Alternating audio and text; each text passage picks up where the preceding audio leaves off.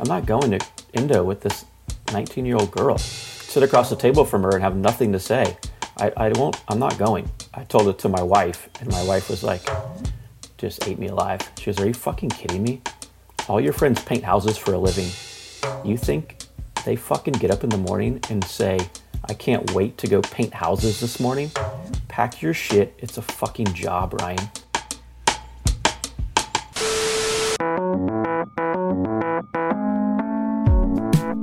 Hello and welcome to The Drop. My name is Danny Johnson, and this week on the show we've got an interview with surf photographer Ryan Miller, who talks us through the lessons he's learned traveling the world on tour with the world's best surfers, and also how he beat Kelly Slater, John, Dorian, just about every other big name in surfing in an investment competition. But before we get to that, let's catch up on the previous week in surfing with Stabs editor Brendan Buckley. How you been? What's happening over there in Portugal? You still in Portugal? I'm still in Portugal. I feel like I was on the wrong side of karma this morning. I have some friends from where I grew up, just on the other side of the ocean here, that they came over and they're calling me beforehand. They're like, what do we bring? What do we bring? I'm like, it's been a 3-meal every day. And they got here and they just thought it was a little bit chillier than I was like leading up to be. And they would have maybe brought different suits and stuff. And so they're kind of mad at me, like, I would have brought my formal, my boots, blah, blah, blah. So it became this little beef thing. And then I was talking shit to them, telling them, oh, you guys are, weak, whatever. And then this morning it was pretty cold. We woke up, like we piled out in the dark, and I had brought the wrong suit. I brought a 3-mil with a bunch of holes in it when I thought I was bringing my nice plush 4-mil because they kind of, convinced me. And after talking all my shit, I had to just put on a cold, kind of wet, whole 3-mil in the dark, and I was like shivering within an hour, like I was freezing. And God. Karma came at me. When you're a high priest delivering surf sins, it just happens automatically for you. I guess so. You just got dosed your own penance without even trying. I know. I guess it's just how it works. And when, like you said, in the life of a high priest, big wave season is here. Big wave season is here, which I find to be hilarious because there used to be a time when they thought that your hemisphere mattered, and now we're just past that. Like now, us elitists in the north just look at you guys down there and go, that's cute. What you guys are doing. But the waiting period for the 2 major big wave events this year, which will just be the Nazare Toe Challenge and the Quicksilver Jaws Challenge, I believe it's called. Nazare's Toe, Jaws Paddle. It's a very condensed year compared to what we saw in the past. And the waiting period just opened this week, and it's open till March 31st. The Big World Tour has just been stripped back year on year since, I think it was 2005. And there was 7 events there, or 7 stops, and only 3 ran. But then in 2016, there was 6 potential stops. And then 2017, there was 4. 2018, there was 3. And now we're down to 2 events. Yeah, and only 1 paddle. Like, that's pretty weird. Because the toe thing is, I don't know, it's fun to watch, I think. But it's kind of pretty far removed, in my opinion, from, the past when it was all about just, paddling and they have that legit world tour. A toe thing kind of just feels like a random whoop-de-doo, Just novelty Nazare mountains. If it continues on this trajectory, then next year we'll be down to 1 event, which you can't really call a tour if it only goes to 1 place. I guess so, but I love 1 event world championships. I know that the NBA calls their winning team the world champions, even though it's just the American competition. They are the best, I guess. So it kind of checks out, but you think what? A team from Malta is going to beat them? You never know, Buck. Hey, I can't help but feel a little bit responsible for the decline in big wave world tour surfing and the lack of events. I've never watched a single event. I was going to say it's your fault in general, but you've never watched an event. Maybe it wasn't in your time zone, but I forget if it was 2018 or 2019, the Jaws events where Twiggy packed that one wave where they just canceled it after a few heats. That was probably the most fascinating like hour or two of competitive surfing that I've seen in my life. Like that was fucking wild. Right. That was far and away the craziest hour of like live surfing that I had seen. And then they called it off, which was, smart because they didn't want to kill anybody. But like, I agree that they can be slow, especially when they have to try to cherry pick a window where it's going to be like not just a few hours, but like a day of good waves. It gets kind of hard, but when they get it right, it's a home run, I think. Yeah. I think I'd still rather watch a couple of high-performance surfers do some finners on some 2-footers for some reason.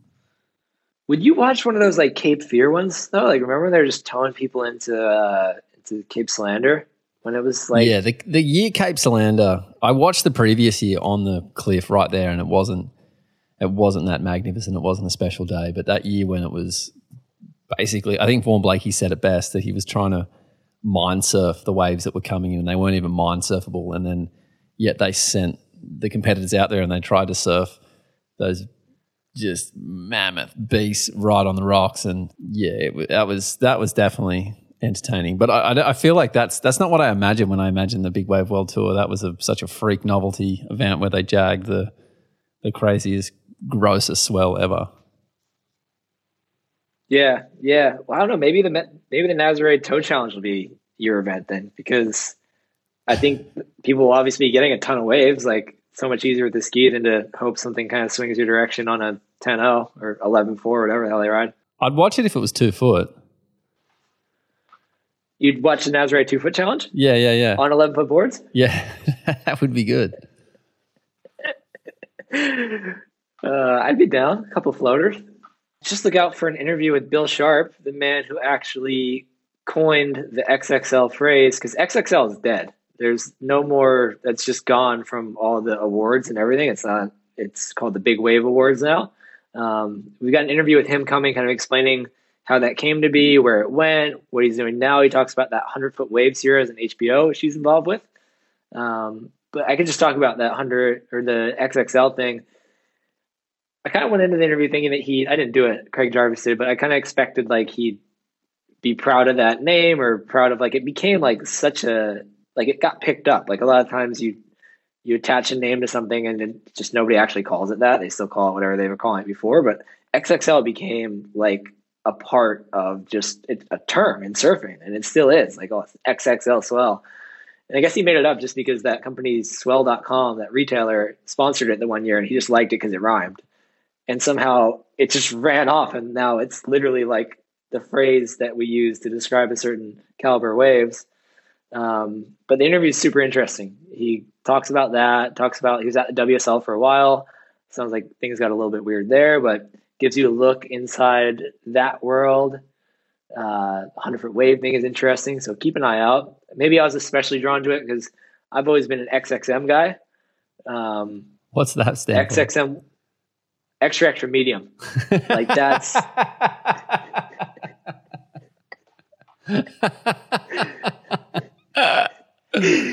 I got a 9.0, and there's like, at least where I live now, there's like a few reefs that like will hold any swell that Europe kind of throws at it.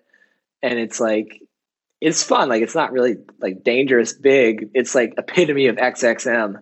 And I am just such an XXM surfer on my 9.0. So I think I could be the commissioner. And I think maybe I will start a tour where you ride 9.0s in vaguely scary waves. And maybe that would hook you in. That is what I would watch, Buck. And another big wave thing, we've got a documentary on Peter Mel coming soon. You know, the Santa Cruz crew had a crazy amount of talent. And we were a posse, and we were a force to be reckoned with, you know, and that's kind of the mentality that we had.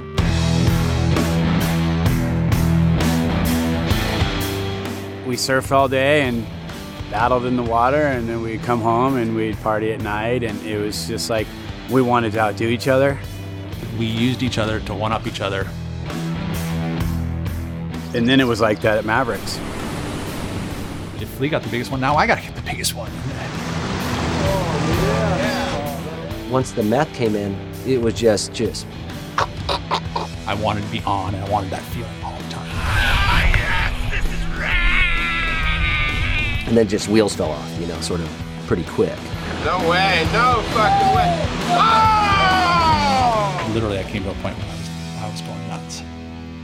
We're actually premiering it in Santa Cruz next Wednesday, which is his birthday, also the day before Thanksgiving in the U.S. So if you are in Santa Cruz, and especially if you're a Stab Premium member, you'll get in for free. So go and check that out. If you're not in Santa Cruz, then you'll see it online about a week later. So keep an eye out. I've seen an early version of that, and it's really good. He's got a crazy story.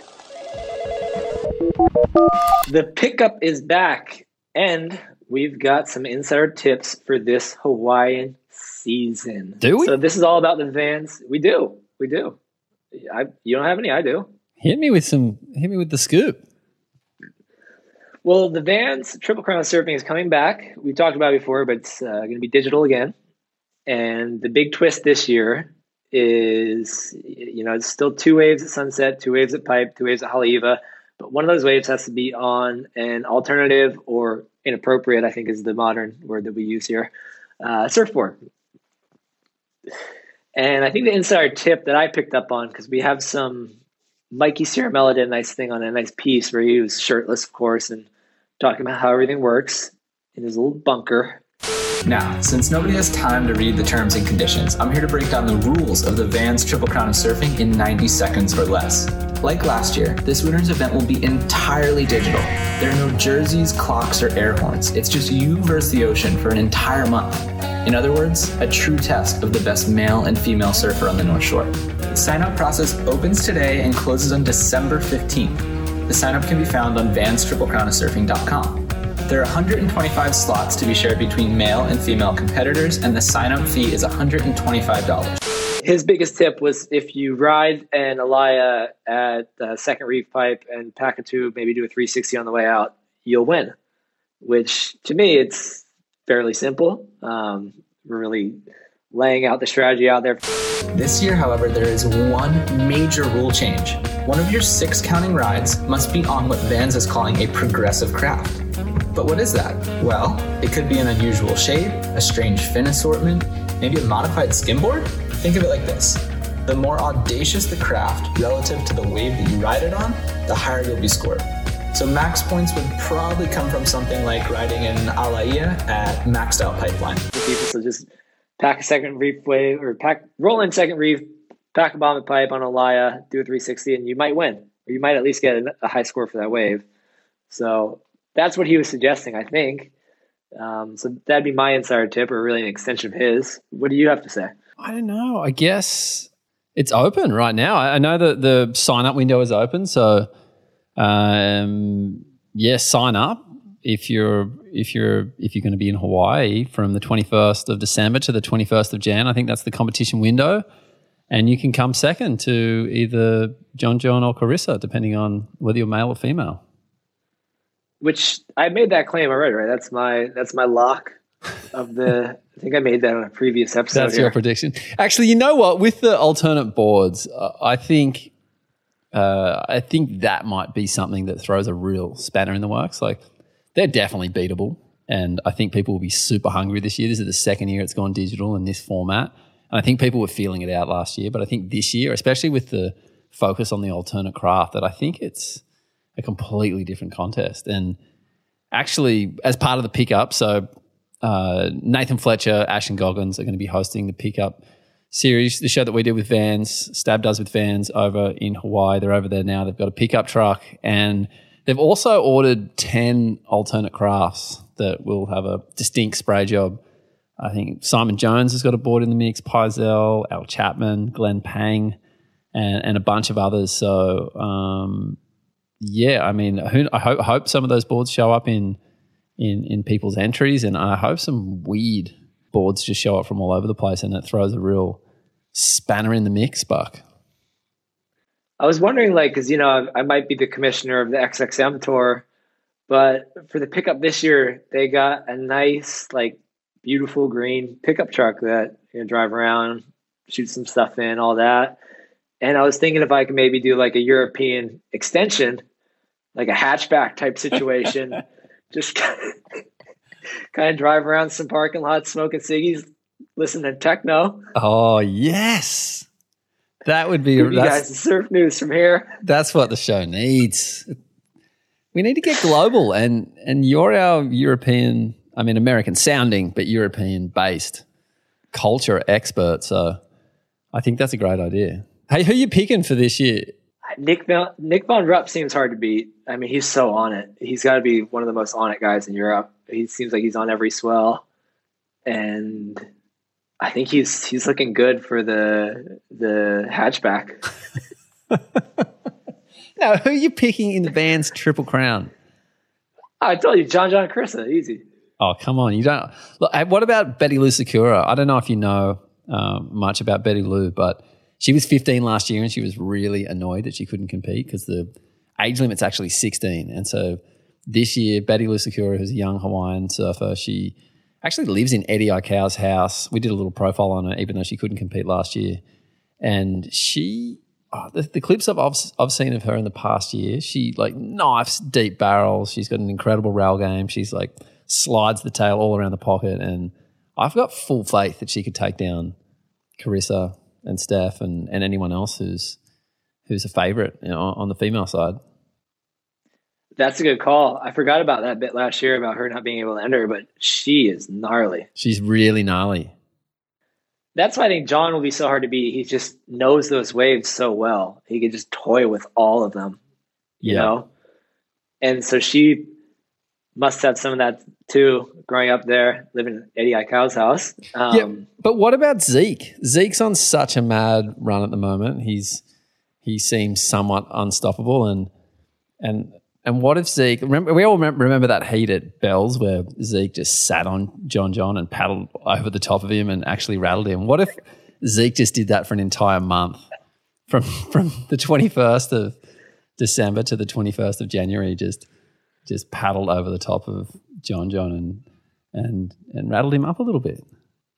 I think it'd be brilliant. I mean, the WSL had to make a new rule because of that, right? So maybe, I don't think there's anything in the Vans Triple Crown thing yet. So it would take a full year to respond. So I think that's a good call. Jordy could be hard too if he gets over there early. I think he owns a house over there. And if he gets there early and he's just another person that like his frame at a wave like Sunset or Haleiwa, like he puts time in out there. Let's not forget that he's been spending a bit of time on longboards recently. So the alternate crafting is right up his alley. He's been competing on a longboard. Maybe that was just a prelude to his triple crown campaign. Oh, look at that. What if he just quits the tour and goes full Torren Martin on us? Jordan Martin.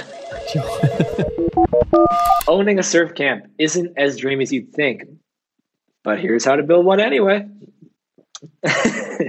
This is a fascinating story on Stab Premium this week.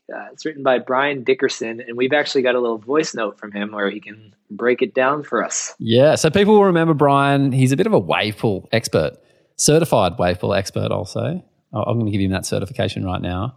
But he's deviated from that topic to talk about surf camps right now. So let's hear what he had to say. Hey, it's Brian Dickerson from Wave Pool Mag, and we partnered again with Stab. This time something a little bit different. Got out of the chlorine, jumped back into the salt water to explore how to build a surf camp. To make this article, we spoke to two heavy hitters in the industry, Rue Hill from Surf Simply and Ray Wilcoxon from Kandui Resort. And their stories are pretty much the best success stories for surf camp operators out there working in the world today. There are anecdotes about what they went through, from, slogging in the mud to swatting away mosquitoes to looking for just the right place. They're engaging stories. It's a lot of work, and this really comes through in the conversations I've had with them. So hopefully that comes through in the article as well. You can give it a read. My favorite quote from the article was in speaking with Ray. He said, as a surf camp operator at Kandui Resort, people all day long, he'll hear, you're living the dream, mate. But he doesn't quite get that because he's, up at the crack of dawn, making sure everyone has breakfast, making sure the cook is going to show up, and taking care of all the behind-the-scene things that you don't see. So his impression is very, very different. So check out this article if you want to learn all the ins and outs and the behind the scenes dirt on how to build a surf camp. All right, Buck. That's a little insight into Brian's story there about owning a surf camp. What do you think? I think it's fascinating but disappointing. Like, I feel like a surf camp was just one of those things, like, in your head, you could always go back to, like, oh, like, long term, I could just do this. And you have this vision in your head of, like, you just set up on some perfect wave and all your guests are happy all the time. And you just show them your great little spot and everybody's having fun. And I just never wanted to, like, acknowledge that that job would actually be work. And so hearing from people that explain that it is, I mean, it's obvious, but yeah, that part was disappointing. But the fascinating part was that it really breaks down how they went about setting up their operations. And that's really cool. I mean, I'd never seen something done like that before. It's something that just lays it out step by step like that. So I thought it was a great read. Even if a surf camp was as dreamy as it could be without ever having to think about the reality of it, like even if it was just surfing perfect waves and eating delicious food every day, I feel like it would just be too much for me. I'm not cut out for that much happiness. What, you think you like snap on somebody for asking for extra bananas in the morning? No, I just think like it's like eating chocolate ice cream every meal. I don't know. I just need to suffer a little bit. Like it seems too idyllic to me. I do think what you said about the company in terms of the people that are around you spending time with, that would be a real positive thing because people are there, they're on their surf trip, they're surfing incredible waves, they're relaxed and they're happier than they probably are in their regular life. That would make it a really good workplace. A lot better than working in a morgue or something, somewhere where most of the people are dead. You know, I think would be some good company at surf camps. Yeah, you know, I've actually never heard anybody raise that argument before that working at a tropical surf camp might be better than working with dead bodies all day. But that's a bold take, Danny. Yeah, I mean, a morgue or an office, like either one. An office, everyone's dead inside. They're not that different to a morgue. The morgue is just dead outside? Yeah, you're dead inside and outside. But you look great because you've got makeup on. Yeah, they do you up good in those places, huh? You sure do. I wonder if I could get my hair cut at one, like just not as like a dead person, but just like get my hair done at a morgue. You'd probably get a good deal, right? They'd probably be happy to work with somebody that's like alive, or maybe they wouldn't be. Maybe they like dead people. I don't know. Yeah, I don't know. Are they in there cutting dead people's hair? I thought it was just makeup, but I'm sure they're tidying up here and there. I don't know. I mean, if I died today and had this messy haircut, I hope they clean me up before the funeral. I mean, they must be really good at haircuts. That's a lot of pressure. Someone's last ever haircut. Yeah, like they're going to see of your flesh. Like you got to, I don't know. They're definitely, if you die in a bad hair day, you want your hair cleaned up. Why did an Australian artist burn $30,000 worth of art? And what's it got to do with Kelly Slater? The answer to that question, Danny, is NFTs, non-fungible tokens. I got to say, we've talked about shit like this on here before. I kind of get it. Jed Smith wrote this story about an artist who, as the title suggests, just burned a bunch of his work because he sold them as NFTs and people got to keep them as the digital thing. And Kelly may have bought one. I kind of get it. Do you get it? I don't know. I get it in principle, and I understand how the technology works, and it seems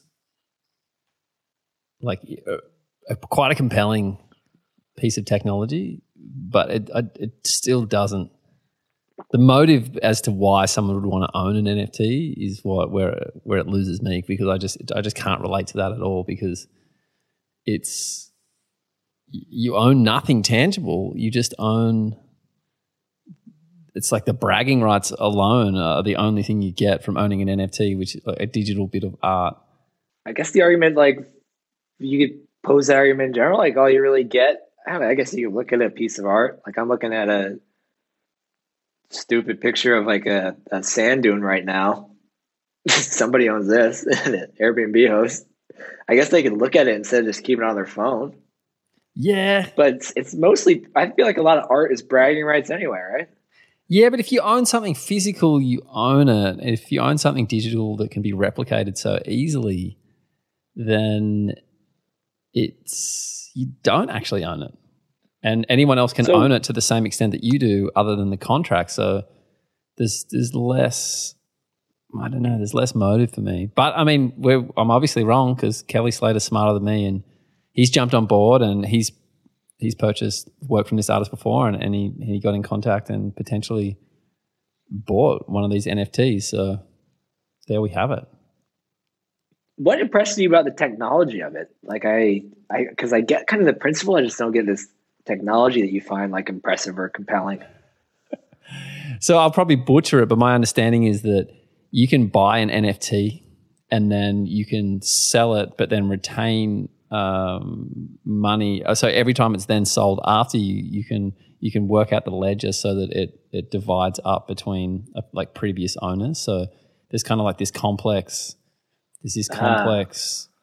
way of doing these, like essentially what are digital contracts that require, once they're set up, require no effort to manage. They're all automated. And so you can do really interesting things with charities, for example. If you were to sell something for charity and then it got sold, and then if it was to be resold again, then a portion might go to charity every time. But yeah, I mean, it's pretty tricky to explain. I just can't get past Kelly being involved because, you know, I think anyone above the age of 30 is almost like angry at the idea of trying to understand NFTs. And there's Kelly, like the guy's he just defies. He's just always drinking from the fountain of youth. You know what I mean? Like he's on Instagram all day connecting with his global audience, which is, you know, that kind of technology is pretty youthful, I think. And then he's still on tour and he's mixing it up with surfers that are half his age, and he's anti-vax. That's a young man's game. I mean, most older people are trying not to die, and it's the younger people that are like less worried about dying from COVID. And then now he's into NFTs, you know. Yeah, it's a young man's game. It is. He's turning 50 pretty soon. He's 49. What other areas of his life is he just defying the rules of aging that everyone else seems to comply with? We've actually got a really interesting story coming on Stab Premium about how somebody reached out that started one of those like Instagram sort of nostalgic accounts where they're just posting like old surf photos and stuff and old moments, and people are like, oh yeah, this is great, good old days, you know? But what the guy noticed is that once you develop like a little following, nothing massive, all of a sudden just like people like Kelly start following him, and he's like, oh, that's cool, like Kelly cares about these random photos and I'm pulling all that. But like he'd start to like reply to his stories and stuff. And like a lot of people, I think he said Gurr was in there too, but basically said just by starting this account, all of a sudden these people that like he looked up to his whole life were like hitting him up, like replying to his stuff. And like he would have conversation with them. He's like, whoa, I'm just a random guy who just started an Instagram account like 3 months ago. And now all of a sudden, like he described talking to Kelly, just DMing back and forth for like 2 hours one night, just about random shit. Because he started an Instagram account posting old Surf Mag photos. Like it's pretty wild. That is unbelievable. Yeah, fascinating man. Maybe they're chatting NFTs, ledgers, I don't know. The 2021 World Champions are going to be declared soon. I should probably say that it's the Stab Highway World Champions, but as we discussed, it's a World Champion winning team, which will be declared soon.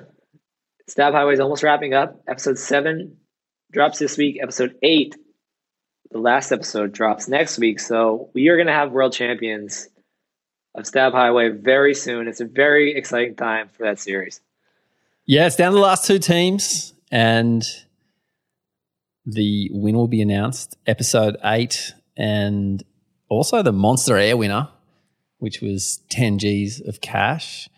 And yeah, but episode 7 this week, Buck, and this actually something I'd love to know from you. You're an aerialist, right? And episode 7 opens with the challenge Best Air Before Sunrise, and which involved obviously surfers getting up, trying to do airs before the sun comes up over the horizon, which is not something a lot of aerialists are known to do.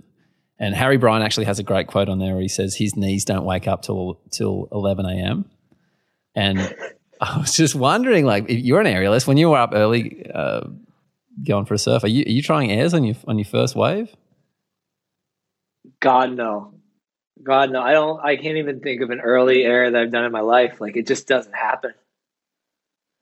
Especially, I feel like maybe somewhere in the tropics, but I feel like when you're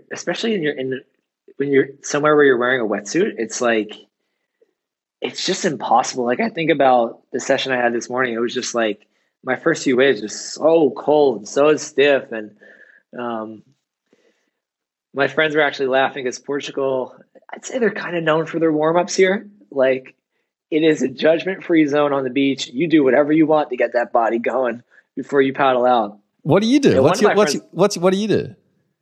I just run down the beach and I try to paddle out fast, try to warm up my upper body, but I don't really do that. My one friend is into it though, and he's like, "It's so great here. Like, nobody gives me funny looks." Is he just like Anastasia Ashley, just gyrating on the shore with headphones on? He's twerking away, man. You should see him. That's you, Gilly. You listening? Yeah, and so maybe air guys aren't, big warm-up people either. But no, you just can't do an air early. Like, your body just says no. I think Harry Bryant said best, like, knees, I don't think anybody's knees wake up before 11. Yeah, other things in the episode, there's nude surfing, there's busking. You know that song, one of the challenges was Life is a Highway? I'm really looking forward to that. Yeah. I want to see, because there's a lot. I mean, I guess I have high expectations for that, I'll just say, because I want to see somebody pouring their heart into it.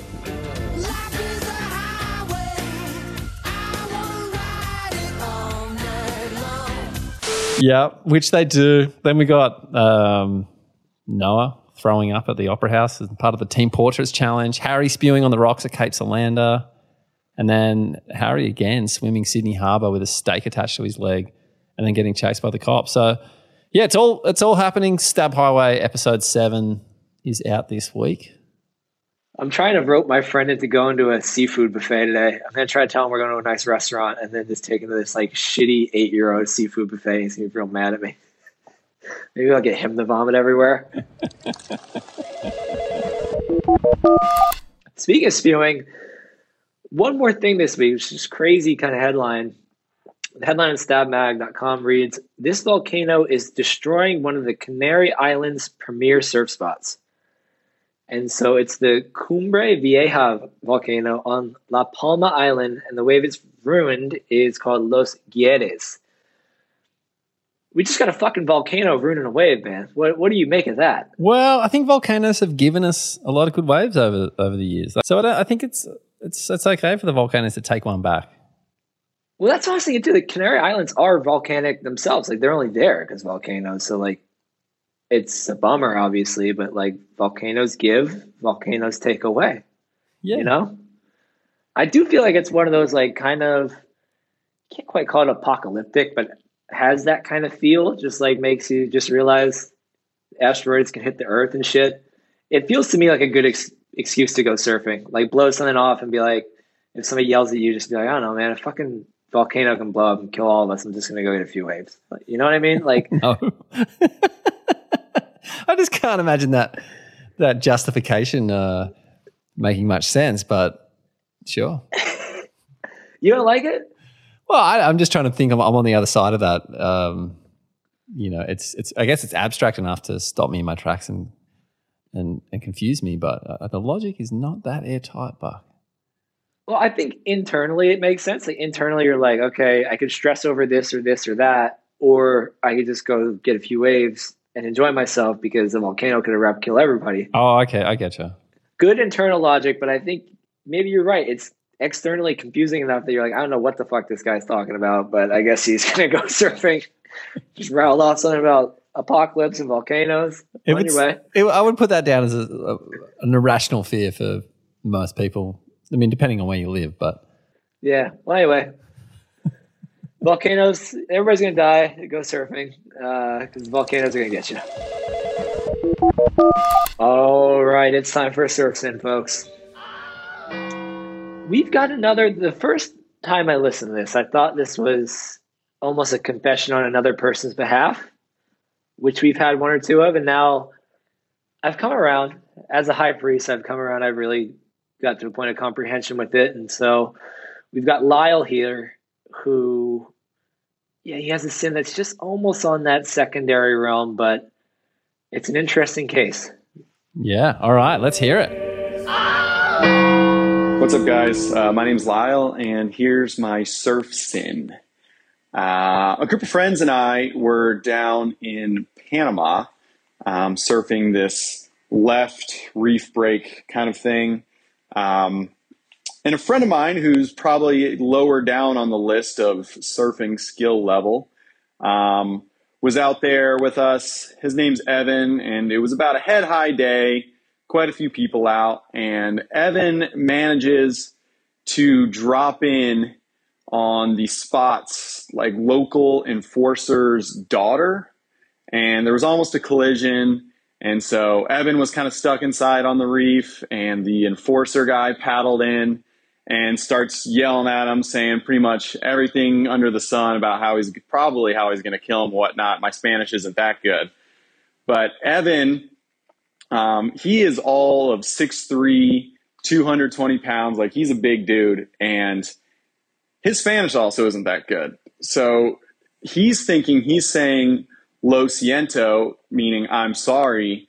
But what he's actually saying is listo, I'm ready. So as this guy is saying, like, I'm basically trying to scare him off, Evan, thinking that he's saying I'm sorry, he's basically saying, like, I'm ready, listo. Basically, like, I'm ready for the fight. And there is a little bit of a crowd on the beach, like, thinking of, holy shit, is this going to turn into punches? But it ends up fading off. So really my question is, what is my surf sin for bringing out someone that's more of on the beginner side of surfing that would do that, and B, the surf sin of paddling out to a spot where you just don't speak the local language at all? Thanks, guys. That's an interesting one. What do you make of that? He mentioned the language thing, and I agree with the argument that not speaking a language can be an advantage in a situation like that. I mean, his friend was on the wrong side of it, saying listo, that he's ready to fight this man. But in general, I've heard of this tactic where if somebody's blowing up on you, you just think they're saying hello, and you just smile and nod back at them and like give them thumbs up, and they just like get frustrated enough where they just don't want to even deal with you because they're like, this person can't understand me. So I just want to throw that out there as like a potential strategy / tactic. And like I said, at first I thought maybe, did Lyle sin here or did his friend? But I think the problem is, like, when you go surfing with a friend that doesn't surf that much or is kind of out of their league a little bit, you are taking them on as a liability. Yep. Like you're liable for that, right? Yep. And so to me, this guy came into the surf world and kind of just ruffled some things around. And I think the way to even it out is that Lyle has to go into whatever world this guy knows real well and just do something incredibly stupid. Like maybe he has to visit him at work one day and like really offend this guy's boss. But he has to like go and be a liability in some other little world like ours that he won't really pick up on, but everybody around will be like, what the fuck is this guy doing? And so that's what I got for Lyle. Oh, that's good. Give me an example. Have you got anything? What comes to your mind when you think of that? Honestly, it was a workplace. Like, I'm picturing Lyle being able to enter this gentleman's place of work and just be loud and obnoxious, just do something that's so far from what's acceptable in that culture there that everybody's just staring at his friend going, who is this animal named Lyle that you brought into this place? And so, yeah, hopefully maybe this guy works in an office. Maybe he's in a morgue cutting people's hair, in which case it'd be hard to offend the people that are around there because they're all dead because of volcanoes. But that is a good business model. Open up next to a morgue, next to a active volcano. That is just airtight business strategy. Your customers just keep on coming in. Yeah. Flowing in like lava. All right, Buck, I think that's a fair penance. I like it. My penance is, the way I figured it, Lyle, he's gone on a surf trip with this guy. They must be pretty good friends. You only go on surf trips with really good friends, so which means he's probably going to get an invite to this guy's wedding, which means he might even make the wedding party and maybe even be the best man. Either way, he's likely to get a microphone shoved in his face and he's going to be asked to make a speech. And I thought his penance should be, given the nature of this surf sin, is that he should have to do that speech entirely in Spanish. No explaining, no contextualizing, just stand up and deliver a speech in whatever broken Spanish he's capable of and then walk off the podium or the dais or the pew and not explain himself. I like that a lot.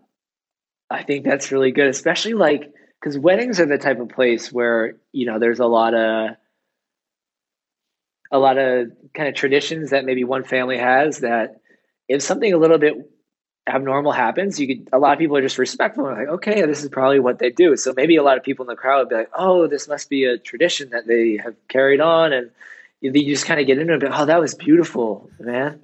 And so at my wedding, my buddy, for some reason, we got him all revved up to, I'm not like a especially patriotic person, but we got him revved up to, I think, sing the national anthem, which is what they do to start like a lot of sporting events in the U.S.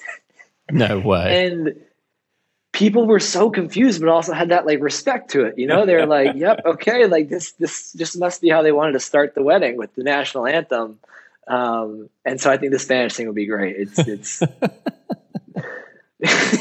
people would be so confused into thinking that like it has to be a thing, I guess. Did you sign the marriage certificate with Laird Hamilton? I did. Laird Buckley, legally. Thanks, Buck, and thanks, Lyle, for your surf sin. Don't forget to send your surf sins in. Our emails are in the episode description.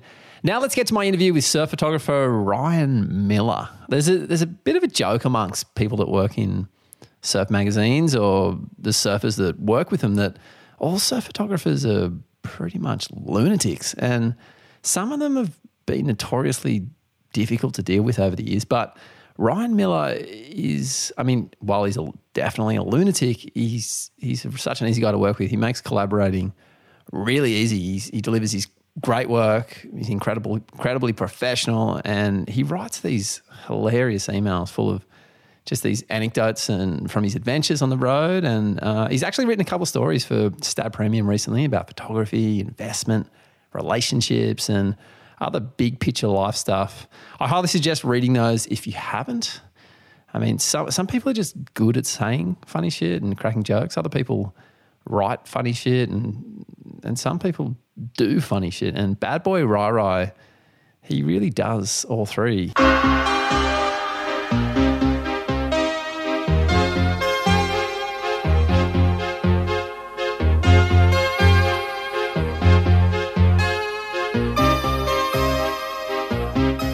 Say you're in New York watching CJ run a marathon?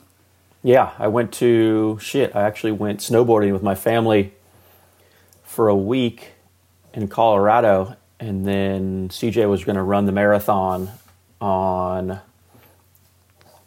the day after I got in, and I got in super late at night, and I was like, holy shit, there's no fucking way I can't go watch one of my besties run the marathon. I got to go cheerlead this thing. And then I met him on the course in Brooklyn, and then I met him on the course again in Central Park. Oh, no way. Did you sling him a glass of water or whatever? Nothing, just some high fives. He was fine. We're at like mile 9 in Brooklyn, and he was all cheers, waving everyone on, fuck yeah, dancing. And then mile 25, dude, the guy was hurting bad. He saw me, wouldn't even look at me, smile for the camera, nothing, just gritting his teeth. Those guys say the race starts at like mile 20. Any dipshit can do 18, 19 miles. And then at mile 20 to 26 is when you really start to get blacked out. Yeah. And that's his program at the moment? Like he trains and focuses on that sort of thing? Or was he just doing it unprepared? No, he runs. He's been running ever since he's been done the tour. Like I never saw him run once.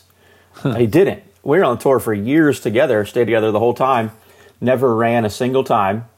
And then the second he got done the tour, I don't know what's inside his head. Obviously, he's a little bit nuts. This little scrawny Florida guy going over the ledge at anything Chopu pipeline, scary as it gets. I guess he needed something in his life when that was gone. And maybe he scratches that itch with running. I don't know. But he never did it before. He does it a shit ton now. He's not any good. He's been doing it for years. He still goes slow as shit. Have you noticed any common threads you've obviously spent a lot of time with elite level tour surfers and elite level surfers that aren't on the tour. Is there a consistency in outlook, disposition, something amongst them all that you notice? And like drive and shit? No, they're fucking all over the place. No, I'm trying to think about like immediately, it comes to mind of like guys that are all over the map.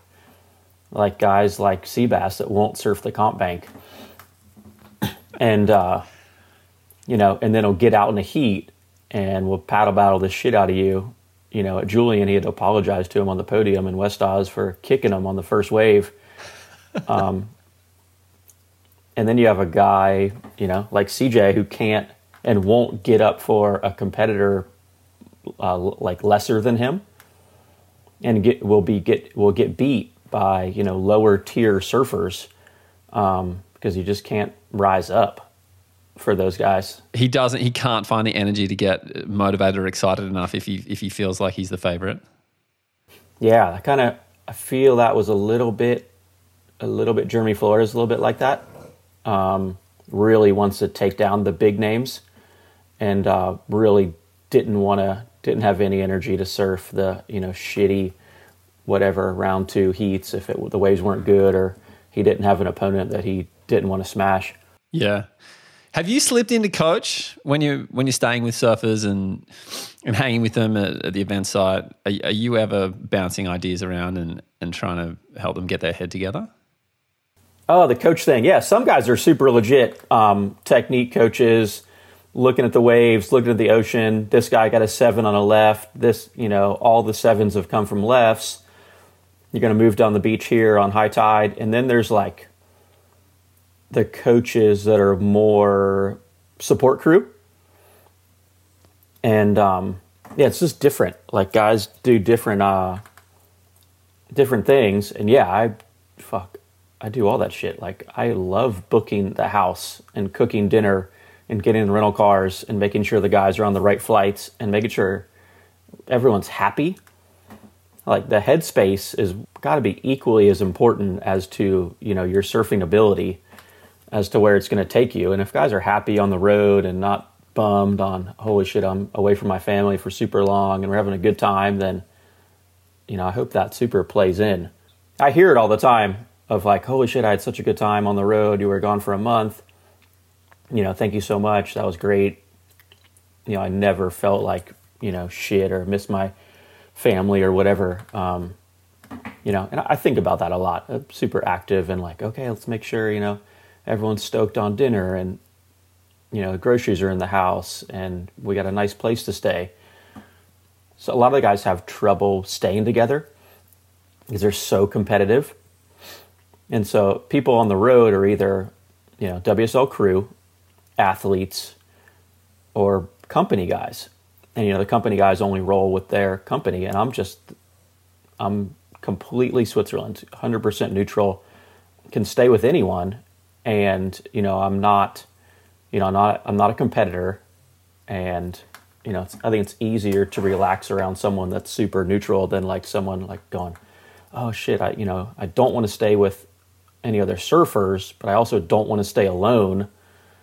Look at this scrub over here, Miller. He's neutral. Let's just stay with him by default. And I heard that you mix up who you stay with. Like when you travel on tour, you'll actually purposefully stay with a bunch of different people at each stop so that you can, I don't know. I mean, I'm sure that's fun. Or why do you do that? I try to do that a lot. So I used to travel a ton with Gabe Kling on tour.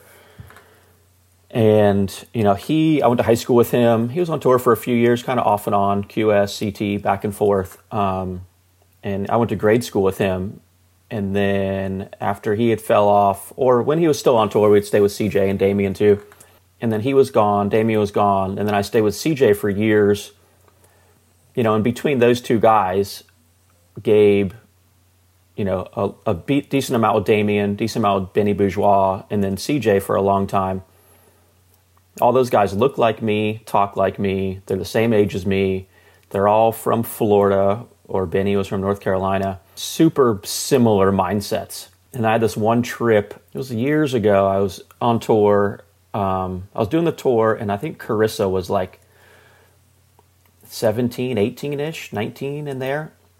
She had already won a world title, and I think she was the only person I'd never spoken to on tour, ever. Terrified of her. She's a go-getter, man. Nike called me up and was like, "Hey, we want to send Carissa to Bali, basically just on like a holiday, thank you, killer, stoke you out trip. But we want you to go shoot it. We need assets, and we're gonna." And I was like, "Okay, cool." And like 2 other Nike guys were gonna go with us, and all the email threads were like, "Oh, okay, we're booking this 5-bedroom villa and this and that." And then it's all of a sudden, like a week out, I see this email. "Oh, we just need a 2-bedroom. It's just Carissa and her girlfriend and Miller." And I was like, "Whoa, what's happening here?" And I call the Nike guy, and I'm like, "Hey, what's going on?" And he's like, "Oh, well, we're not going. It's just going to be you. Rizal will take care of you guys. He'll pay for everything. He's Hurley, and he'll take you guys out and show you around and stuff. You'll be with him." And I was like, "No, I won't. I've been over there. Rizal is a businessman. Like, he runs all of Hurley, Indonesia. He'll go to dinner with us once. We'll never see him again." I was like, "I'm not doing this. I'm not going to Indo with this 19-year-old girl. Sit across the table from her and have nothing to say. I won't. I'm not going." I told it to my wife, and my wife was like, just ate me alive. She goes, "Are you fucking kidding me? All your friends paint houses for a living. You think they fucking get up in the morning and say, 'I can't wait to go paint houses this morning'? Pack your shit. It's a fucking job, Ryan." And I was like, "Oh, okay." Tail between the legs. I went to Bali, 10 days with Carissa. She named me Bad Boy Rai Rai on the trip. It's stuck ever since. It was one of the best trips I've ever been on. I learned so much from hanging out with this 19-year-old girl in Bali for 10 days about all kinds of stuff, about being a world champion at, super young, body image. She didn't look like me. She didn't talk like me. Super different, polar opposites, except for surfing was the only thing we had in common. And I learned so much from her. And then so that next year on the road, I would have her over for dinner, like once an event. Me, her, CJ, whoever else was staying with us. And we'd seriously sit and talk over wine for 3 hours. And she would leave, and it was rad. Like, CJ was a young world champion. Now was an old man on tour. And she was super young world champ. And like, to hear them like riff on what they had in common, and him helping her out with tips, and same thing, like her showing him what it means to be a young woman in this position. He learned a lot, and everyone would leave, and Carissa would text me, "Oh my God, thank you so much. That was the best night of my whole trip. I had a blast hanging with you guys." And CJ would go to bed. "Wow, Ryan, that was awesome." Try to roll it out from there. Like, okay, that was super fun. Like, let's have Seabass over for dinner. Or I think me and CJ stayed with Seabass one time in Fiji, and it was like, whoa, that guy's super fun. Holy shit, I like him a lot. Let's have him over for dinner at some place. That guy was super cool. We'd never hung out with him before. Snowball from there. We'd have other people over for dinner, or try to hang out with, like, let's be, one year, I think CJ's probably second to last or third to last year on tour. I said, let's push ourselves. We've been to all these events so many times. Let's push ourselves to do something we haven't done at every single location, everywhere we go. And so we tried to do one activity, and then we tried to go, which I don't do yoga ever, but we tried to go to a yoga studio in every single country in every language. And it was fucking hilarious, dude. Like the hot yoga on the Gold Coast, to like hippie weirdo yoga at Bell's, to like yoga in Portugal in Portuguese. That's such an interesting anthropological study of different cultures. it was just a fucking great learning experience. And then I just rolled that into, okay, CJ's gone. I'm not going to be depressed. He was my best friend. Fuck, I still got to go on tour. Like, what am I going to do? You know, let's just roll that same mentality into staying. So I'd, you know, stay with all over the place. It's been great for me. Like, the upside's been amazing as to how much I've learned of, like, okay, like, what does this person do? Or what does that person do? How do they have fun? When you wrote the recent articles on Stab that were really incredibly well received, and the general theme of those were finance and value, but there was also a lot of life lessons and things that you mentioned across those articles. But one of the things that stood out was the biggest thing you've ever invested in is relationships. Has that been something that you've been aware that you've done, or has that just been a byproduct of your own sort of personality? It was by accident at first, and then I recognized it later in life. You know, I got hooked up with my wife now when I was 18. And obviously when you're 18, you have no idea what's going on. You know, there's 2 check boxes when you meet a woman. Will she have sex with me? Is she hotter than me? That's it. There's only 2 boxes to check. She checked both boxes, and it was off to the races. Okay, this one's great. Seriously, didn't learn until 10 years later. You know, my other friends are getting divorces, going bankrupt, credit card problems, all kinds of shit. And I realized there's a 3rd box, which is more important than the first 2, is not crazy. And my wife, you know, ticked that one by a mile. Like, that's her most redeeming quality, is not crazy. And then I kind of started looking around and thinking about relationships and, like, how much I've succeeded based on her as a baseline, or like her helping me out. Never would have made it to where I am today without her support. And you think about that a lot. Okay, like, I didn't do any of this by myself. Where, you know, even though you think you did, like, I made all the trades myself to make, you know, life-changing money, and I did all the photography myself, and I did well with that. But from the beginning, I've seen other photographers all the time, video guys, whatever, guys on tour, you know, wives, husbands, give them grief like crazy, guilt trip. You're going away again. But my wife, when I wanted to go full throttle into photography, we were boyfriend, girlfriend at the time, I guess, and I was like, hey, I think I'm going to do this. Like, I'm going to buy the big camera and the big lens and make the whole investment. Like, are you into this? And she's like, yeah, I'm in. And since then, there's never been a chance where I see it all the time, especially on like a free surf trip or something. Like, guys are like, okay, we're going to change our tickets and stay 4 more days. And I'll see guys sweating. Oh my God, you know, writers, photographers, surfers, video guys, all different people. You know, sometimes happens, sometimes it doesn't. But I'll see guys sweating. Oh God, my girlfriend's giving me so much shit about this. I got to get home. And I just text my wife. We have a kid, and she works in the summertime, like 70 hours a week. And I just go, hey, I'm actually going to be home 4 days later. And that's it. There's no, like, it's not a question. It's just, hey, this is my job. I'm going to be home at this time. And she's totally supportive. And like, that takes a ton of stress. I see how stressed people are. Scott Galloway always says whoever you partner with is, you know, or choose to have kids with or partner with long term is the most important decision you'll ever make. And just even based on the examples you just gave before and then my own observations, it seems to be true in terms of long-term fulfillment and happiness. I try to tell young kids this, like kids that are 19 or 20, and just like, stock tip, this, that. And I try to tell them about forming great relationships. And I was like, dude, get a wife that you're psyched on, that is supportive of you. And they seriously look at me like I have a dick growing on my forehead. And I can't get it through enough of like how important that is to your long-term success forever, is to have a partner that, you know, is going to be supportive of all these things. I never would have gotten to where I am without my wife's help. And what do you think's the difference between someone that's genuine and then people that are out there pursuing relationships and they're meeting everyone, but they come across more as a like opportunist, like a networker, someone that, yeah, it's a little bit slimy perhaps? As far as on the surf tour, I think it's super easy. I kind of watch it as like a sociology experiment. Like, you look at, like, I hearken back to like people's, you know, baseline DNA, like as a caveman. And, a lot of people are like, oh, fuck, why all the surfers like you so much?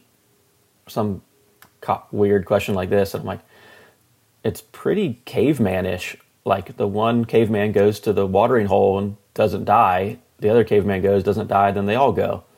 Follow everyone in. Like if one, there's so many moving parts in surfing, and it's hard to like really grow a relationship in 2 weeks at an event. But if one surfer vets you, and it's like, oh, this is a good guy, I really like hanging out with him. Then all of a sudden, like, if Coco vets me, then Steph can go, oh, okay, I feel similar to Coco. Like, this guy's all right. I'll give him a chance. And it's super primal of like that groupthink of people vetting you. And I think they're pretty quick to, people are pretty quick to pick up on like, oh, no one likes that guy. Must be something wrong with him. Like, let's not associate with him. And it snowballs pretty quick, that network. As long as your other people are vetting you, then it's your opportunity to lose. And I'm sure people really appreciate your vulnerability. Like you're super open and happy to talk about whatever. And that came across in the stories that you wrote. And I was wondering, did you have any reservations about bearing all your tips and tricks and personal information and investment strategies? No, I didn't. I don't. As of late, I'm pretty, I've been pretty excited to share that stuff with like the younger guys or girls on tour or anyone really. And it's such a weird, money's such a weird faux pas thing for us to talk about. I don't know about in a lot of other cultures, but definitely like Australia, America, it's such a tight, weird thing to speak about. Yeah, I mean, it's so supercharged with emotion. And everyone's got a different relationship with money. But at the extreme end, it's associated with evil. And I think people are often feel like they're going to be judged for being open about it. And yeah, it really was remarkable to me that your level of comfortability with it, and really refreshing. And I think that's why people loved it so much, is because people want to know and learn and understand how to work with it, because it's such a useful tool. I mean, it can buy you food for starters, but when you get to a certain point, it can give you free time and a quality of life that you might not have otherwise. Yeah, I've been practicing for years, like talking to people, close to me or on tour, just like, fuck, let's just get it out there. And if people want, some people want to hear and some people don't. Some people don't want to talk at all. That's fine. And I'll, turn the conversation to something else with those people. But a lot of people do like want to hear and want that knowledge. And like, I don't know anything, but I'm just willing to have that conversation and just bounce ideas off of. And like, you get into people with money, and like I talked to my friend the other day who's my age, and he didn't know the difference between a mutual fund and an IRA, which is a type of an account. And I was like, dude, you need to know these things. Like, this is really important for you, for the rest of your life, that you understand this shit. It's super important. So yeah, I'm willing to, willing to lay it out there. People are psyched to hear about it. Yeah, definitely. And you're in this investment-themed group text, and you've got people like Kelly in there, Dorian, I'm sure a big long list of other high-profile people in the surf community that everyone would know. What do you get from being part of that thread? What sort of conversations happen on there? Yeah, that thread, it's a group thread, and it's a contest rolled into one, like a yearly percentage gain contest with winners and losers. What's it called? Yeah, the group thread is called Losers Take Profits. Been like that for a year and a half now or something. It was a quote from Dave Portnoy, and the guy who owns Barstool Sports was really into stock trading in 2020 when we were in the pandemic and locked up, and he has high energy and nothing to do, and he's super vocal on Twitter, and he was on all the media stations making crazy outlandish comments, and one of his ones was Losers Take Profits. It was just funny. Just group thread of education. And, there's a lot, there's older guys on there like Dorian, Kelly, Ross, myself, and then there's younger guys on there like Nate, John, Kieran, Eric.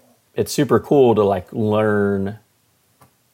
Yeah, it's almost 95% investment talk and 5% shit talk. It's really pretty real. It's funny, but it's a lot of yeah, it's a lot of education on there. Like the younger guys educating us about like all these crazy fucking NFT bullshit. And then the older guys who do it a lot and have done it for a long time of like, you know, this is where I fucked up. These are my mistakes. And this is what I'm trading right now. And, you know, these are what my position sizes look like. And, you know, it's, or even like helping the younger guys get set up in like the right accounts. Like, oh, this account is tax free and this is a tax shelter and you should be in this account for, you know, this. Or, yes, this is a good education. And you've won that competition. I think, did you win the most recent year? Yeah, I won last year. Was that a matter of luck, or did you out strategize these guys, or what do you put it down to when you have a really good year?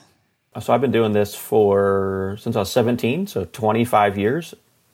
And 2020 was the craziest year I've ever seen by far. By an order of magnitude, I've never seen anything like 2020. We had that crazy dip in March, and then it just ripped north right after and wouldn't stop. I had originally wanted my account to be, you know, it's a separate account. It's a separate Robinhood account, and you can fund it with just a little bit of money. And it's just based on percentage growth. Like we can't put different guys on a monetary scale. So it's just percentages. And I wanted to trade it radically different from my normal accounts, which are, you know, I'm an investor and I buy and hold for long periods of time. And I was just going to get wild with this thing, $2,000 or $5,000 or something, and go nuts. And I ended up, you know, just buying a couple shares of Tesla as a placeholder on January 1st until I saw the right market conditions to go crazy. And then the market went crazy for me. I never did anything. I made probably 15 trades all year, and I ended up at like 770% gain on the year. So an average return you could think would be probably like, what do people say, like 10% or 12%, and you managed 700. Yeah, most fund managers are trying to track the S&P. Just beat the S&P. S&P usually returns about 10%. So most fund managers are aiming for, you know, 12 or 13%. I returned 770%. That must have been a world record on the group text. It was fun as shit. I got trophies here from the. Oh no way! Look at that. So the boys bought me a trophy. Wow, it's very phallic. It's a very pointy penis-shaped object. And so that's you having a bit of fun with your investment. You still have your less risky mutual funds, more diversified investing, and then you've got this area where you'll experiment and take a few more risks. Is that generally how you run it? Yeah, I have my core account, which has way more money in it. But I've actually ended up trading my my contest account similar to my core account. And I never went crazy with the contest account. Just buy and hold a couple positions, and that's it. Exactly like my regular core account. And it's interesting because photography is an increasingly difficult place to make money, and yet you've thrived. Can you talk us about your business model? Because you've described yourself as the Walmart of surf photography, meaning you have to sell dozens of hundreds of images on a trip to make your money back. Can you just kind of explain how you made a decision to, when everyone else was complaining and there was a lot of uncertainty, surf photography had become completely democratized in terms of the accessibility of equipment, and it was, I mean, photography just was exploded and was completely ubiquitous. Even mobile phones could take a decent image on land. And you, rather than essentially complain, were able to completely thrive in this when this shift happened. Can you talk us through how you did that? Yeah, kind of two separate questions. I kind of got started. I got started with shooting film, and then, you know, everyone went to digital, and you know, I was like, whatever, Grom starter, new kid on the block, wasn't doing anything business wise early. I was just seeing, you know, I probably had a couple covers or whatever, but definitely wasn't like top tier photographer. But I was seeing early like where all the eyeballs were. super early was Surfline, and they had, their photos on Surfline were kids' moms. Chris Burkhardt was on retainer, and that was it. And I was like, fuck, everyone just looks at Surfline all day long.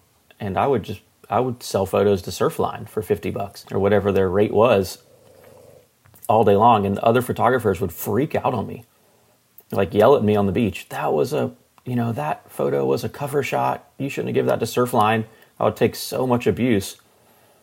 And I was like, I don't think it was. It was literally a Chop Pop Air at the beach park of, Dustin Barca. I don't think that was a cover. I think that was a Surfline photo. Oh no, you should have held on to that. And I was like, no. And then I would push back and I would say, hey, how many hours did you spend today? This is early internet too. Like how many hours today did you spend on the internet? This is before phones even worked super good. And the guys would go, I don't know, like hour, 2 hours. I'm like, how many hours did you spend reading a magazine? I don't know, 5 minutes. All right, I go, exactly. That's where I want to be. I want to live where the eyeballs live. And then Facebook, Instagram came around, and I just quickly pivoted to that right away. All right, this is obviously where all the eyeballs are. This is where all the brands are going. I want to do this. And so it was super hard. And it's really hard to like look back on it now and go, okay, pick your A photos and your B photos and give the B photos to Facebook and Instagram. It's real easy to say that now. At the time, it was impossible to like edit your own digital photos and say which are good and which are bad, or which are the A photos and which are the A+ photos. It was really hard to differentiate. And I just got good at it with practice. And Stab used to have a column called Stab Full Frame. And it was one photo every day. And my goal was to be that photo every single day in a write-up, like a little 3 or 4 sentence write-up with that photo. And I was like, I just want to do that. I want to make sure I'm getting a photo out every single night, not dragging my cards to a hard drive and coming and mailing them to the editor, to look at them a month later. Like I want to be out that night, and I want to be photos out in the athlete's hands that same night before bedtime every single night. And it's been like that, nonstop. Just wanted to get it done that night. And then as far as business, came out of like, I went to photography school twice. I have 2 degrees in photography, and they were kind of like technical schools. And the guys were all super business oriented. So I came out with like a decent business head on my shoulders and not the greatest photographer, still am not. And I see a lot of young guys that were when I was in their shoes, they now like just don't have a grasp on business. It's also new and like don't have an understanding of what's what on the business front. And I always felt like I had a super good grasp on that. And, even if I was a, 80% photographer, I was going to be 100% or 110% at deliverables. And I think when you're dealing with these big brands, same with like their production, they can't just be hitting home runs every once in a while. They need consistency. Like they need images every single night at 8 p.m. always. Like it's not, oh shit, I forgot, or I went out to dinner, or I got drunk and, oh, I messed up. I might not be the greatest photographer, but I'm always going to deliver, every single time. And I think that's a decent asset to have. I find there to be, it's a strange, subjective and insecure place, surf photography, just by the nature of what the medium is. And I find it really refreshing that rather than trying to compensate for that insecurity, you don't seem to have any ego. I mean, I have some ego. I'm a freak. But with the photography shit, it's not like, it's not self-deprecating. It's just being honest. Like I think I'm decent, but I don't think I'm at like that elite level of being a photographer. I'm probably 80 or 90% there. It also just gives me opportunity to like maybe grow. Like I try and learn from other people, or like, okay, shit, like that looks really good. I didn't see that. Let me try and grow in this respect. And it's not bullshit. I just don't think I'm that great. I think I'm decent. I know what I'm good at. I'm great at emailing. I'm great at deliverables. I'm great at speed. I'm great at being productive. I'm just one step below as a photographer. Have you ever heard that quote from Patrick O'Dell, the skate photographer and filmmaker? He makes Epically Lated. His quote was, "The hardest thing about photography is that it's so easy." Yeah, the equipment shit is super easy. Anyone can do it. I trip on like young guys that hit me up about equipment. Like, oh, should I get this lens or this body or that or whatever? And I was like, I tell them every time, and I go, dude, it doesn't matter what you use. Like, I don't even know half the shit I have. I just buy whatever's the nicest stuff so my other stuff doesn't break. I don't want my stuff breaking on the road ever. But I don't even know what equipment I even own. I feel like I could get it done with any Canon. I hear people like, oh, this file format sucks, or that lens sucks, or this or that. I'm like, I don't think so. I think your mindset sucks. I think I could get it done with any piece of equipment, any Canon, Nikon, Sigma, Minolta, whatever. Like they're all the same shit. Like as long as you're a good photographer, you're getting it done. The equipment doesn't matter at all. Yeah, and I'd love to get a sense of your work ethic and hustle because you're super famous for it. And I actually loved in one of the stories you wrote, you said, I kind of used to know how to go somewhere on a swell on my own credit card. Then I would claw back my expenses $50 at a time. That was on a shoestring budget though.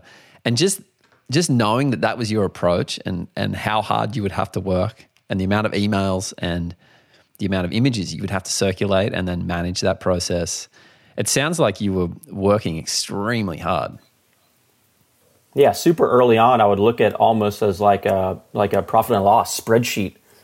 Like I would go to Puerto Rico and I'd go, all right, well, my ticket costs this, my rental car costs this, I slept on my buddy's floor, my food costs this. All right, I got to make back, $650. Let's go. And I would look at it as like two columns on a spreadsheet, like profit and loss. And I'd be like, all right, just got to make at least that. It was a good learning lesson of like trying to claw that money back. I know for a fact I've never been on a trip and lost money ever. But that's been something you've been super aware of, obviously. And I guess what gets measured gets managed. And for you to have that level of discipline and what sets you apart from other people with similar opportunities that haven't been as successful as you? What do you see as the difference? It's got to just be the work ethic, yeah. I don't think a lot of guys are good photographers, and it's not all it's cracked up to be, right? It's not, and it's hard to tell people this because it does look super fun, and it is super fun. But a lot of people, it's also hard to generalize every photographer ever because a lot of them work crazy hard too. I mean, all the ones that have risen to the top work crazy hard, similar if not equal to me. But I'll see a lot of guys that are like, fuck, I don't want to be on your level. I just want to have a good time. And that's more important to me than, getting on the level that you're on. And, sometimes it's difficult, right? Like I think about this all the time. There was a time in France where the waves are pumping. In France in the fall, it gets light crazy early, 5:30 a.m. and the sun sets at like 9:30 p.m. And it's hard to get to the beach because of the parking and you gotta walk over the big dune and you're pretty stuck there all day if it's firing. So I remember going to the beach 4 days in a row where the alarm would go off at 4:30 a.m. and then I'd still be stroking the keyboard at 12:30 p.m. Holy shit. Because the light's beautiful at 9:30 and you don't even get back to your car till 10. On the fourth day, we didn't have no food left in the house. I was begging whatever surfer I was with to go get me to-goes. Just get me anything. I don't care what it is. Can you please just get me some food? Eat it while I'm typing. And, head would hit the pillow at 12:30 and I go to sleep at 1 and the alarm would go off at 4:30 again. And on the fourth day, I cried. Like grown man, you sound like the biggest pussy, Oh no, that would break down. Me. I wouldn't last 4 days doing that. That is brutal. Quiet down. All you did was go to the beach and shoot photos all day. And because I knew the alarm was going to go off at 4:30 again the next morning. And I woke up the next morning, it was pouring rain. And it was great. Yeah, like that's not fun. I don't want to do that. No one wants to do that. No one wants to go to bed at 12:30 and have the alarm go off at 4:30, and then you're on the beach literally all day with a peanut butter and jelly sandwich. But it's just all I've ever done. Most days aren't like that. A lot of days are like long, but it lets up, after 2 or 3 days of a great swell. Then you got some down days to catch up on whatever. And a lot of the places on tour, the light it's not light till 9:30 at night either.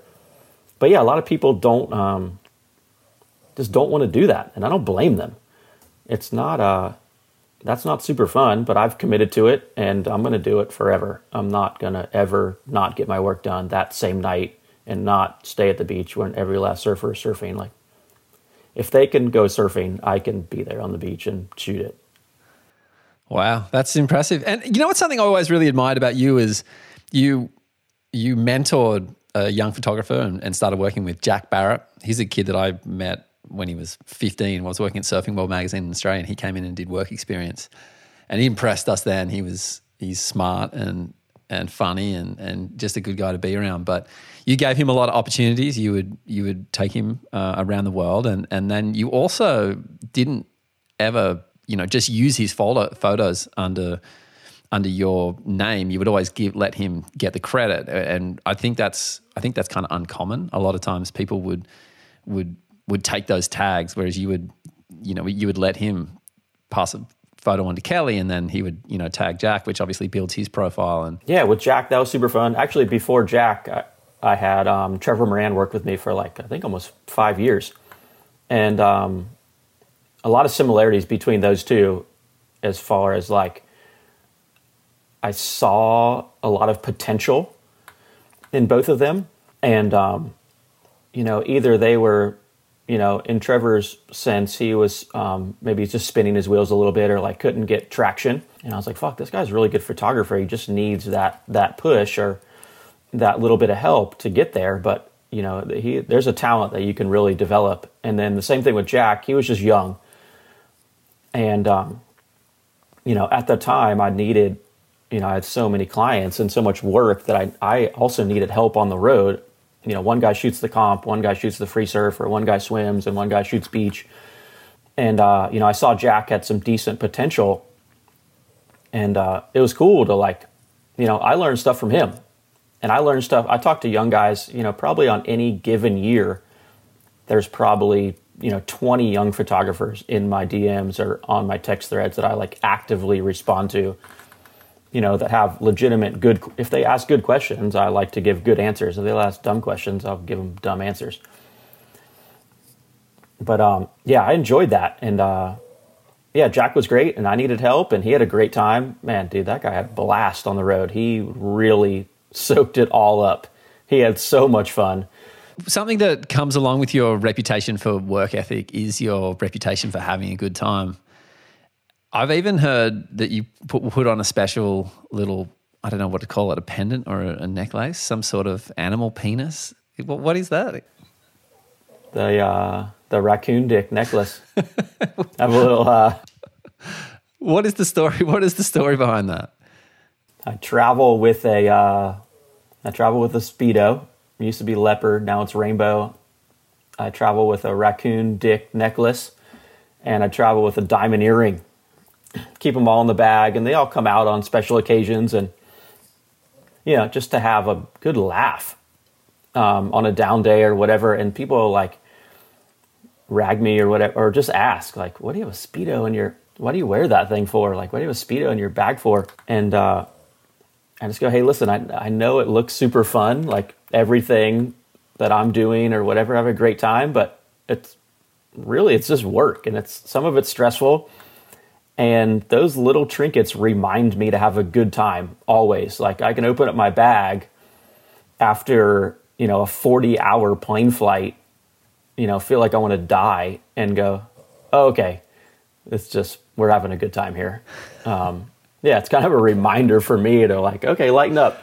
This isn't that hard. This isn't that serious. Let's have a good time. Yeah, and the raccoon dick comes out and where do you even get a raccoon dick from? How does that happen? How does that come into your life? I got them on eBay, 2 of them for $5 all up. They were earrings, I gave one to a buddy, then I fastened one into a necklace, and now the necklace hangs out with me, and it comes out on, it's actually an aphrodisiac, this baculum. Comes out on comp nights, comes out at weddings, comp finals nights, comes out at weddings, comes out at big parties. Still, I think Bruce Irons still calls me Rat Dick. I don't think he knows what my name is. He just calls me Rat Dick. Oh, that's great. Any other topics, like based on everything we've covered in terms of relationships, money, just work ethic, tour life, photography, anything that we haven't necessarily touched on? The Stab Highway stuff? Fuck, that's been really good, Stab Highway. I can't, I don't know, maybe this goes in the podcast too, but I trip on how, I've been watching that and I try and learn. I think about like, what can I take from this, or value, or where does this fit? Or like, what did I learn by watching this? And I really, instead of just being entertained, like I'm super impressed by Harry Bryant on the thing. I think a lot about value, where price and the intersection of like price and quality, and he's got to be the most valuable surfer in Australia for sure. From what he gets paid to what he brings to the table, he's by far the most valuable surfer. Let me rock that back a little bit. I think Steph's quite valuable. Yeah, but on the show, I was like, man, I can't believe how much value this guy brings, to the show or to his sponsors or whatever. Like, wildly impressed with him as like a, thinking about in terms of like an asset. Yeah, it's every time you just stick a camera in his face and ask him any question, and he gives you this incredible soundbite. He says something funny, and then his thinking and the creativity he has, he takes out into the water and he does funny and hilarious shit out there, as well as this incredible level of surfing and style. And yeah, I'm with you on that one. I think that's a really good observation, and it particularly shines in Stab Highway because it's the sort of shit that he does anyway. He's always looking to run a mark and surf all day and then party all night and just fucking make everyone laugh. I've never even met Harry Bryant ever, and I'm watching this Stab Highway, and he would be a guy that would be on the like, oh, I don't want to work with him, no way. And I'm watching him on Stab Highway, and I'm like, oh shit, that guy's like, I would love to go on a trip with him. That guy's looks super fun. Yeah, I think you guys would get along real well. He's a fucking good time, that's for sure. Yeah. Oh fuck, I almost forgot.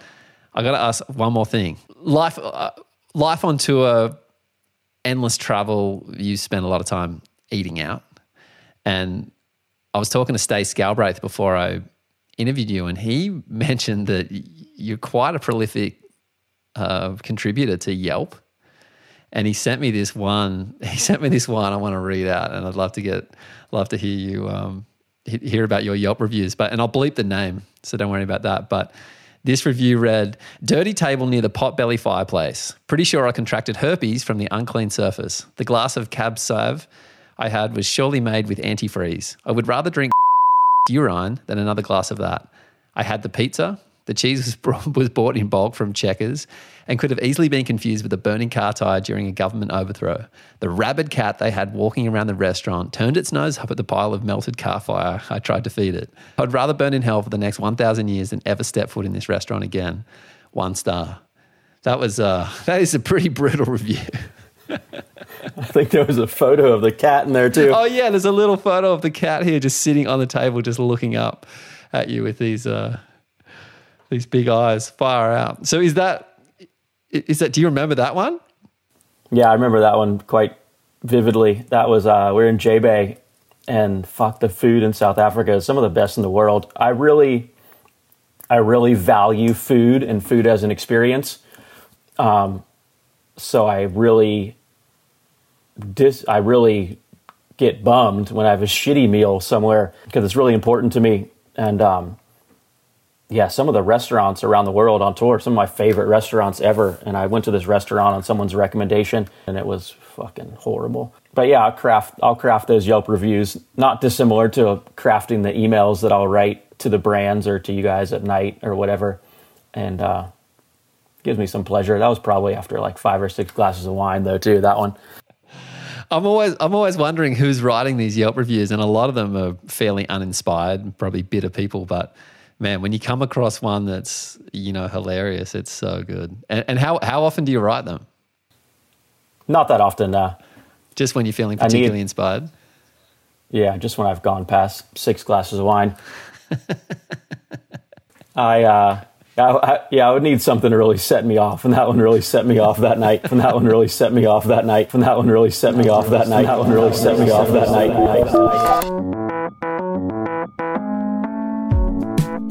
Thanks, Ryan, and thanks for listening. Please don't forget to send your surf sins in. Danny@stabmag.com, Buck@stabmag.com, and we'll see you next week. I'm reminded of a fond time in my life. I think I had just started at Surfing Magazine. This is about 10 years ago. And I was trying to check in for like the media thing in the Vans Triple Crown. There's like a media trailer. And I'd been to like events before as like a media person, but this one you were supposed to get a little badge thing. And I was like, that's sick. And so I went in there one day and my name was on a list, but since I knew I was going to get this little piece of plastic and they're going to take my photo and everything, I was like, it'd be so good if I could just get that and accept it's like my photo and it just says Laird Hamilton as my name. And so I went in there and like do the photo, everything. And they're like, yeah, your name? I'm like, Laird Hamilton. And they didn't believe me, obviously. And I was like really going hard at it. I was like, oh, like I'm younger than him, like my parents. It's just the same last name and they really respected what he was doing. So they gave me that name. And I was like really pushing because I really wanted this piece of plastic. And they're like, well, we're going to have to see some ID. Like they started getting really suspicious. And I obviously didn't have any ID or anything. And then they got so suspicious of me. They like kicked me out. Like I didn't get the pass at all. And I didn't get to go into like the media zones for the whole time because eventually they just thought that I was just a random guy off the street that was trying to like get some free lunches or whatever. Yeah. So that's just a fun Triple Crown memory I'd like to share. I went back the next year and I like toned it down a little bit and I got one to say Laird Buckley. And I was real proud of that. I think I still have that somewhere.